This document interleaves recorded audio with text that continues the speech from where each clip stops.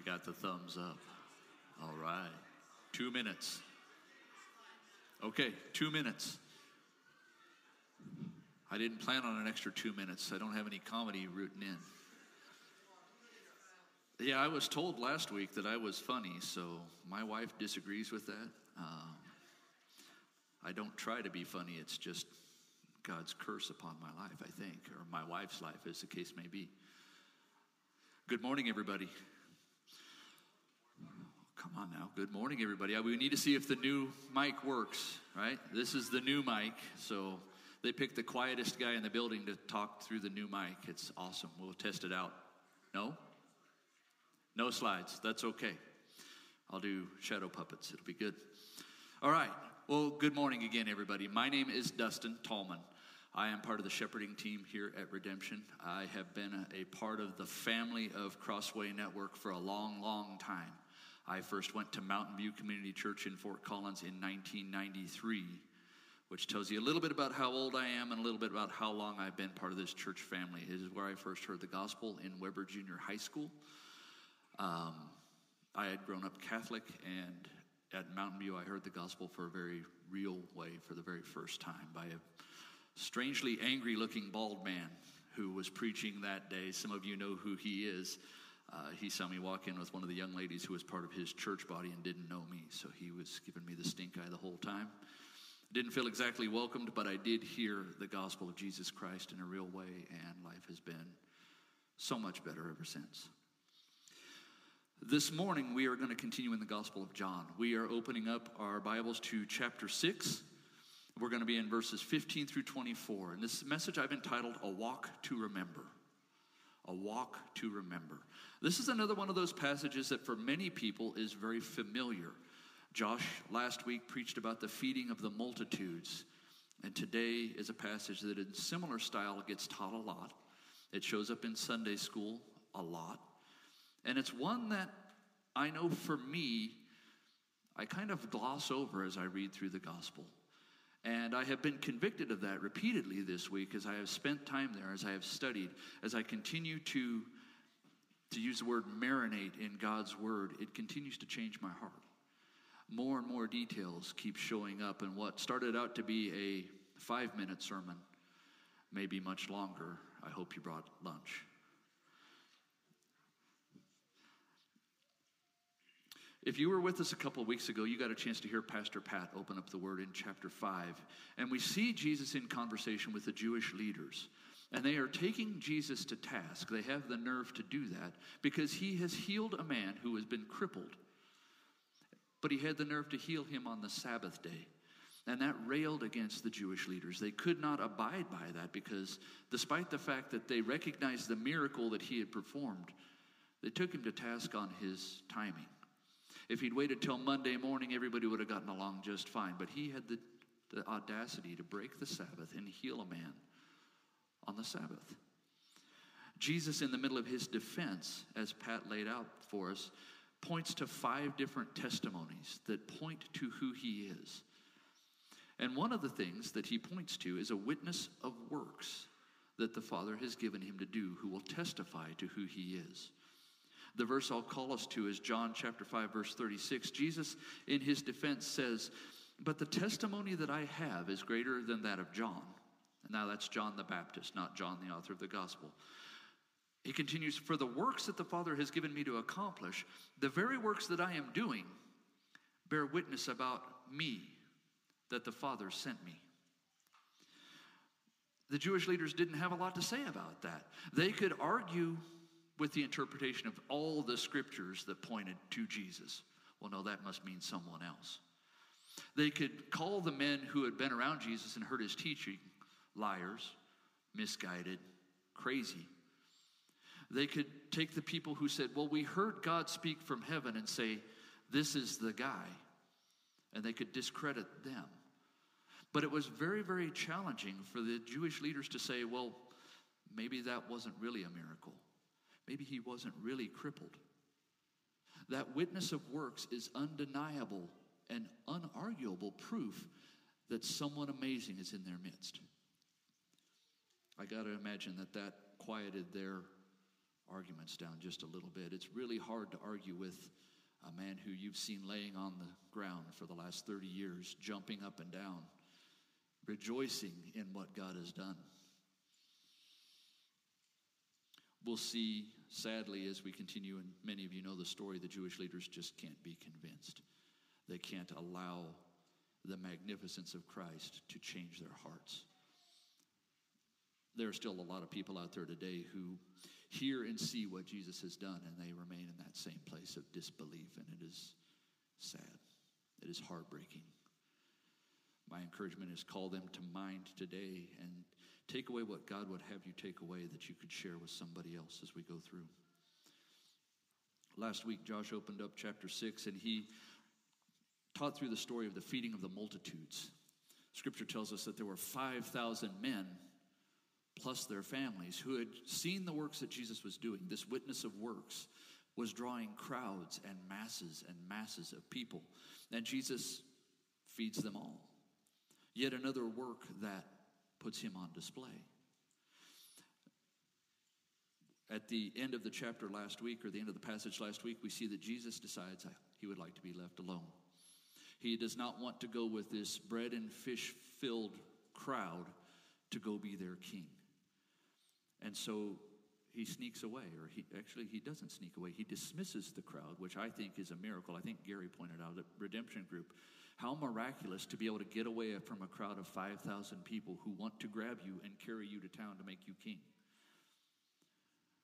But he dismisses the crowd to get away by himself, to have some time with his Father. And that's where we will open up this morning. Join me, if you would, in John chapter 6, verses 15 through 24. Perceiving then that they were about to come and take him by force to make him king, Jesus withdrew again to the mountain by himself. When evening came, his disciples went down to the sea, got into a boat, and started across the sea to Capernaum. It was now dark, and Jesus had not yet come to them. The sea became rough because a strong wind was blowing. And when they had rowed about 3 or 4 miles, they saw Jesus walking on the sea and coming near the boat, and they were frightened. But he said to them, "It is I. Do not be afraid." Then they were glad to take him into the boat, and immediately the boat was at the land to which they were going. On the next day, the crowd that remained on the other side of the sea saw that there had been only one boat, and that Jesus had not entered that boat with his disciples, but that his disciples had gone away alone. Other boats from Tiberias came near the place where they had eaten the bread after the Lord had given thanks. And so when the crowd saw that Jesus was not there, nor his disciples, they themselves got into the boats and went to Capernaum, seeking Jesus. It's our text for today. Would you join me in prayer one more time? Lord, we thank you for this morning. I just lift up praises to your name. I thank you for the worship team, those 2 men who faithfully served you and brought our hearts into an amazing place to hear your word and to see your glory on display. Thank you for the opportunity to be here this morning, to have the freedom to open your word, the blessing of a fellowship that you died for and called out of darkness, that we might be together, that we might seek your face and praise your name. Lord, I ask that you would be glorified this morning by the words that you have given, by the things that you've given me to say. Lord, would you be put on display, and would you touch each of our hearts? Would we walk away from here magnifying your name, cut to the quick of our desire, with our desire to obey you and step out in faith. We ask these things in Jesus' name. Amen. Well, let's take a closer look of John's account. Again, this is a walk to remember. I didn't realize there was a movie called A Walk to Remember. I haven't watched it. I don't think it relates to this at all. So, this story, or this account, appears both in Matthew and Mark's Gospels. So 3 of the 4 Gospels attest to this story. There are a few extra details that Matthew and Mark list that I will add as needed, or when I think they are helpful there. But I'm going to stick mostly to John's account. So when evening came, Jesus, not wishing to be forced into leading an unruly mob of bread and fish-filled people, decided that he would be by himself. And in doing this, he sets the stage for the events that are to come. there's some things to consider as we look at this first part of the passage. First, Jesus commanded his disciples to get into their boat and to begin across the sea ahead of him. I believe that our Lord is setting them up for what's to come. In the same way that he asked the guys previously, how are we going to feed all these people? Knowing full well what he was about to do. He says, guys, get in the boat, head out across the sea. It's all right. I'll catch up to you.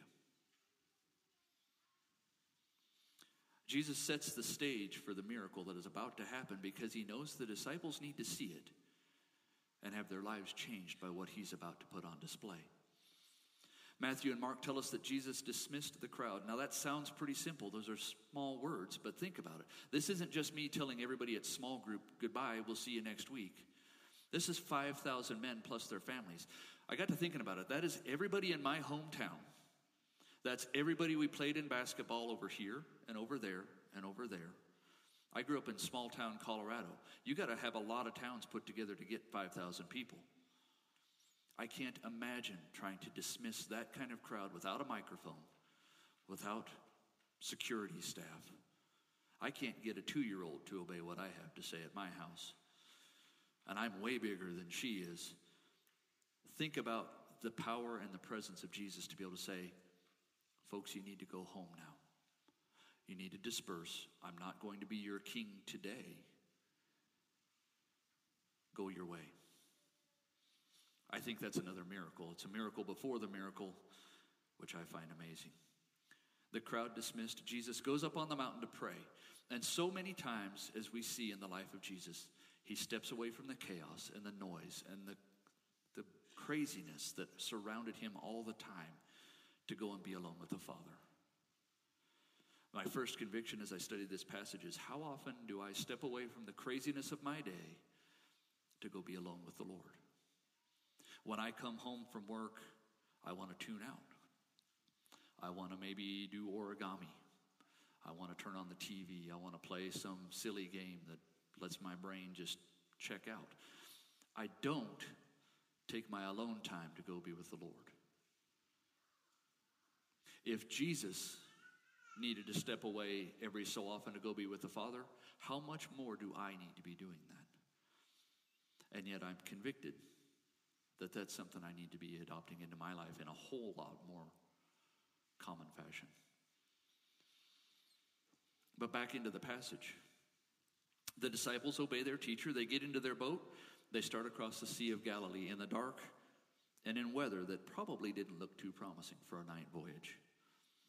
They row on through the night in the wind, and John tells us that they made it 3 or 4 miles across the sea, and that puts them a long way from shore, but a long way from home. Matthew and Mark tell us that by the time we see the next set of events, it's between 3 and 6 in the morning. These guys have been rowing all night. Now, I grew up in Colorado. We don't have lakes where I came from. I don't know what it's like to row for 6 or 7 hours, but I'm guessing it's hard. They've got a rowing machine at the gym, for Pete's sake, because it's exercise. So I can't imagine rowing all night through the wind and the waves in a boat full of guys. And yet that's where we see these guys. The wind has come up. It's dark. The waves are beginning to get bigger and taller, and there's danger of swamping the boat, maybe even turning it over. So if you would, put yourselves in these guys' shoes, or their sandals, as the case may be, as we hear what happens next. You're tired. You've had a long day with Jesus. You've interacted with the crowds. You've seen the miracle of him feeding all those people with nothing. You look over and your eyes stray to the baskets of bread and fish that shouldn't be possible. But there they are. There's one for each of you. The storm's gotten worse. Your miraculous lunch isn't sitting too well because you're getting tossed about. But then you see something you could never have imagined would happen. In the middle of the night, in the middle of the waves, in the middle of the sea, you see something.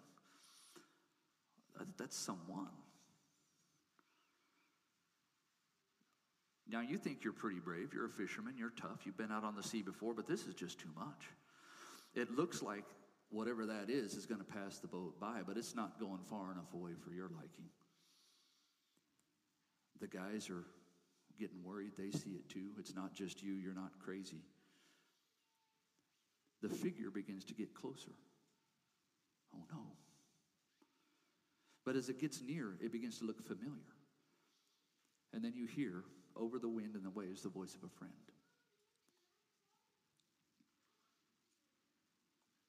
It is I. Don't be afraid. And suddenly things aren't frightening anymore as you watch your beloved teacher and your friend.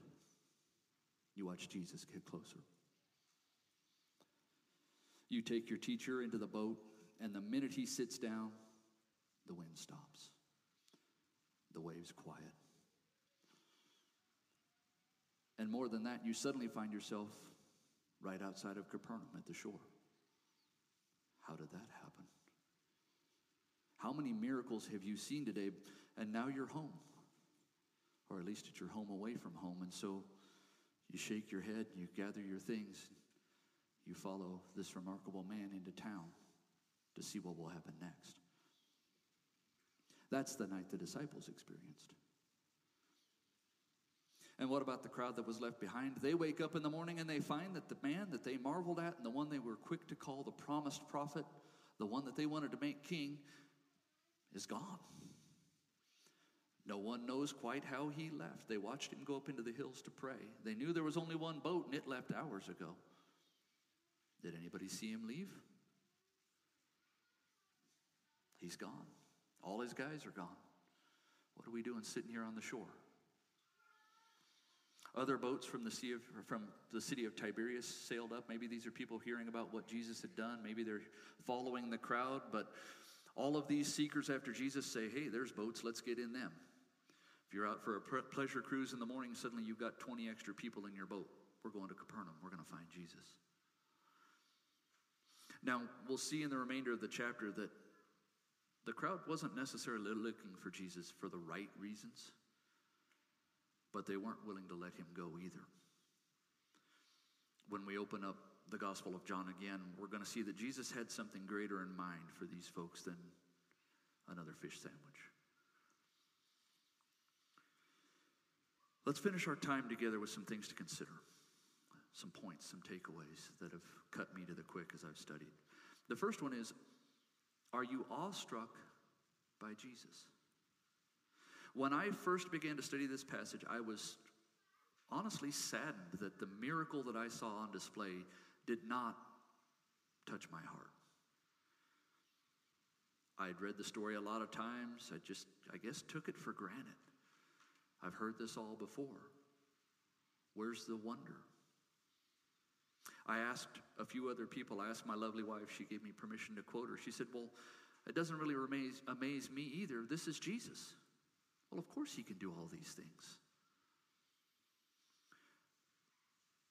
But I remain convicted that there needs to be some awe and wonder at seeing Jesus put this kind of power on display. I don't want to live a life in a place where I take him for granted because I've become so familiar with who he is, or I think I'm familiar with who he is. So are you awestruck by Jesus? The disciples would certainly have been in awe. Matthew and Mark relate that at first they thought they saw a ghost walking across the water. People don't walk across the water. This must be a ghost. They were terrified. And more than just the obvious, this is a man walking on water. If you don't think that's hard, go home, fill your bathtub up, try to walk across it. Call me if you make it, because I would love to hear about that. Use ice water, that makes it harder. But they were amazed at what they saw. More than just seeing Jesus walk across water, they knew that they were seeing God and only God's power on display. In the Old Testament, over and over and over again, water and the sea and its power is something to be feared. It represented chaos and uncontrollable might that only God himself could control. To see Jesus take control over the very sea puts him in a place only God can occupy. Psalm 89, verses 8 through 9, we see, O Lord God of hosts, who is mighty as you are? O Lord, with your faithfulness all around you. You rule the raging of the sea. When its waves rise, you still them. Only God. One of my favorite passages in Job. I love the book of Job, especially when God shows up and says, belt up like a man. If God ever shows up and tells you to gird your loins like a man, buckle up because you're going to hear some amazing things. Job chapter 38, verses 8 through 11. God speaking to Job, who shut in the sea with doors when it burst out from the womb? When I made clouds its garments and thick darkness its swaddling band, and prescribed limits for it and set bars and doors and said, thus far you shall come and no farther. And here shall your proud waves be stayed. Again in Psalm 107. Love this one. Some men went down to the sea in ships doing business on the great waters, and they saw the deeds of the Lord and his wondrous works in the deep. For he commanded and raised the stormy wind and lifted up the waves of the sea. And they mounted up to heaven and went down to the depths, and their courage melted away in their plight. They reeled and staggered like drunken men and were at their wits' end. Then they cried to the Lord in their trouble, and he delivered them from their distress. He made the storm be still, and the waves of the sea were hushed. Then they were glad that the waters were quiet, and he brought them to their desired haven. Jesus puts himself on display in a way that is undeniable as God, and we should stop and take wonder at who he is. Josh opened us up this morning with the passage from Colossians that I was going to read. Part of why I think we take Jesus for granted sometimes is we hear in his word that he is the image of the invisible God, as we heard in Colossians, the firstborn of all creation. Of course he can walk on water. Think about who he is. Hebrews chapter 1 says it this way, long ago and at many times and in many ways, God spoke to our fathers by the prophets, but in these days he's spoken to us by his Son, whom he appointed the heir of all things, and through whom he created the world. He's the radiance of the glory of God and the exact imprint of his nature, and he upholds the universe by the word of his power. Folks, we know, if you are a believer for any length of time, that Jesus is more than just some guy. We know that he is God come to earth to be with his people, that he is the creator and the upholder of all things. Never take for granted the man that you've come to know and the God that has blessed you with knowing him.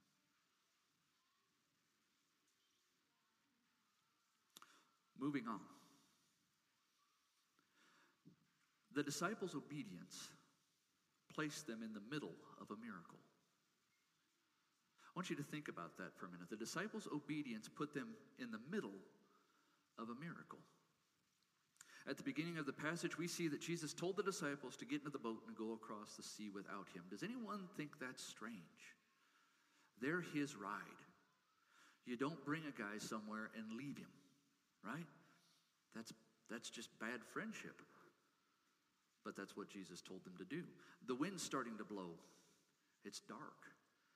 It would have been better to wait and leave in the morning when the things were calmed down. Jesus, why would you have us leave now?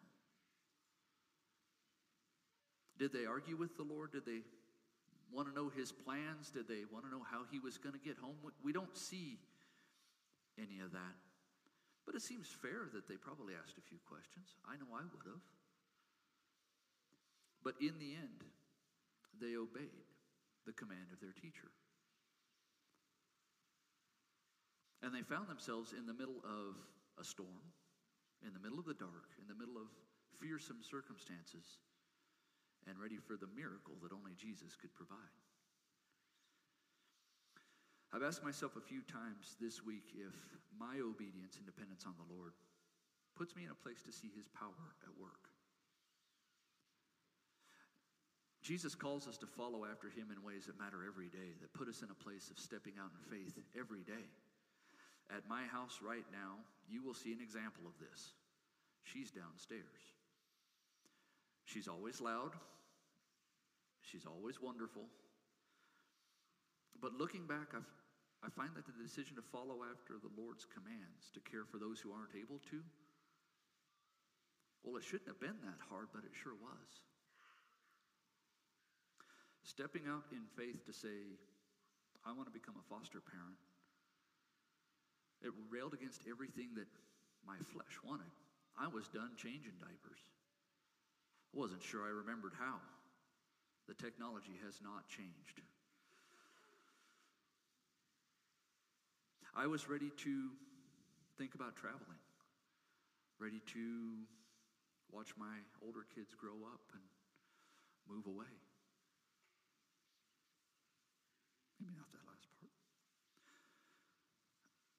But now, months later, I can't imagine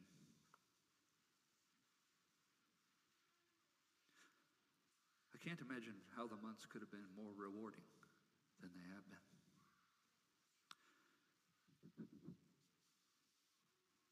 I told Shelby I wouldn't be able to get through this without breaking down, so bear with me. I don't cry well, so we'll see how we do.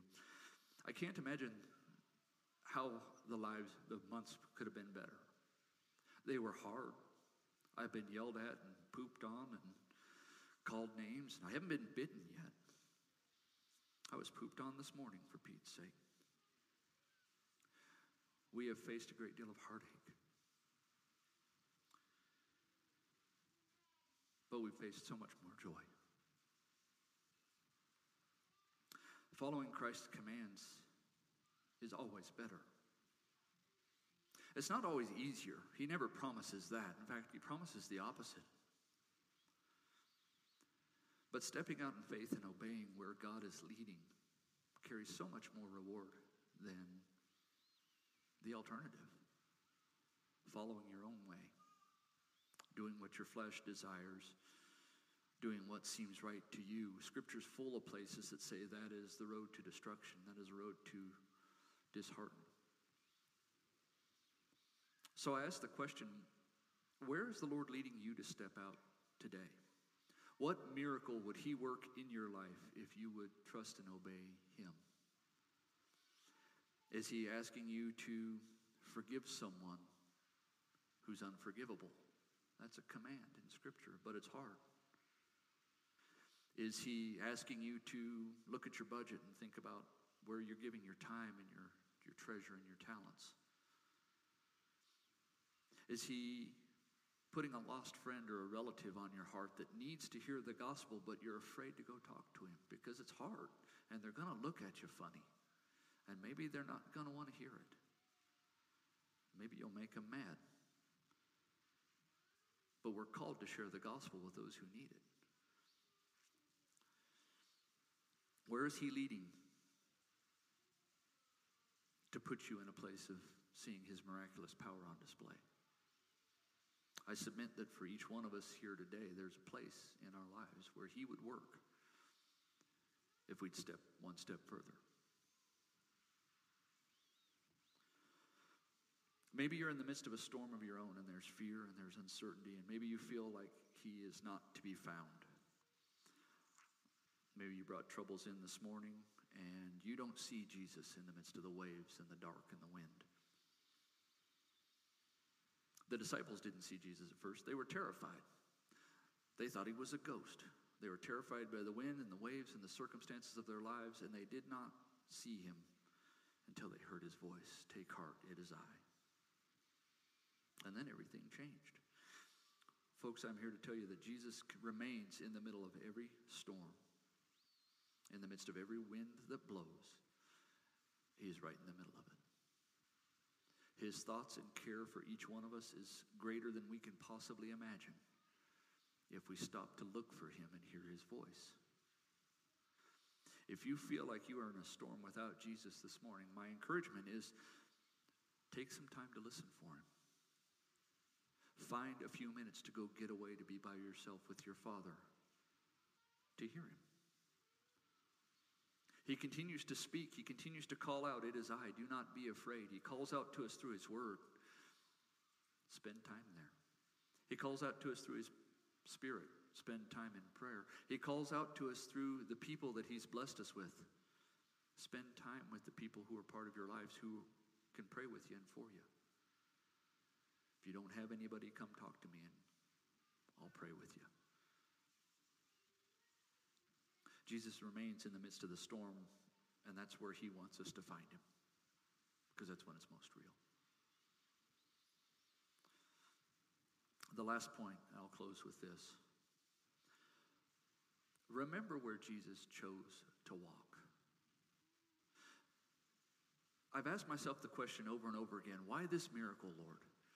You could have walked around the entire Sea of Galilee and not ever seen that boat. It's a big lake. It's 6 miles by 13 miles. He could have walked around. We see at the end of the passage that once he got in the boat, they were miraculously where they were going. He could have snapped his fingers and willed himself to be in Capernaum in bed and waited for the disciples to show up later. None of those things were what he chose to do. He chose to walk through the storm near enough to the boat that the disciples would see him there. Why? Well, we've already talked about the idea that I believe he wanted them to see his power on display, that they would never forget who they had in their midst. But I also submit that he wanted them to remember that he walked where he chose. In a few weeks, we are going to see Jesus walk into the city of Jerusalem, into harm's way.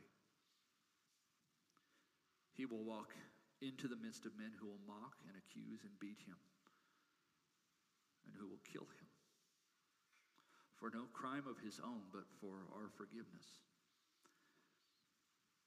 Jesus could have chosen to walk away from that at any time. But through his great love for us, he chose to walk where we couldn't on our own, that we might be saved by his sacrifice. Folks, remember that Jesus chose to walk where he did for our sake, that we might bear the benefit of his forgiveness and grace and mercy that comes only through his shed blood for our sins. He didn't have to be there, but he loved each of us enough to go.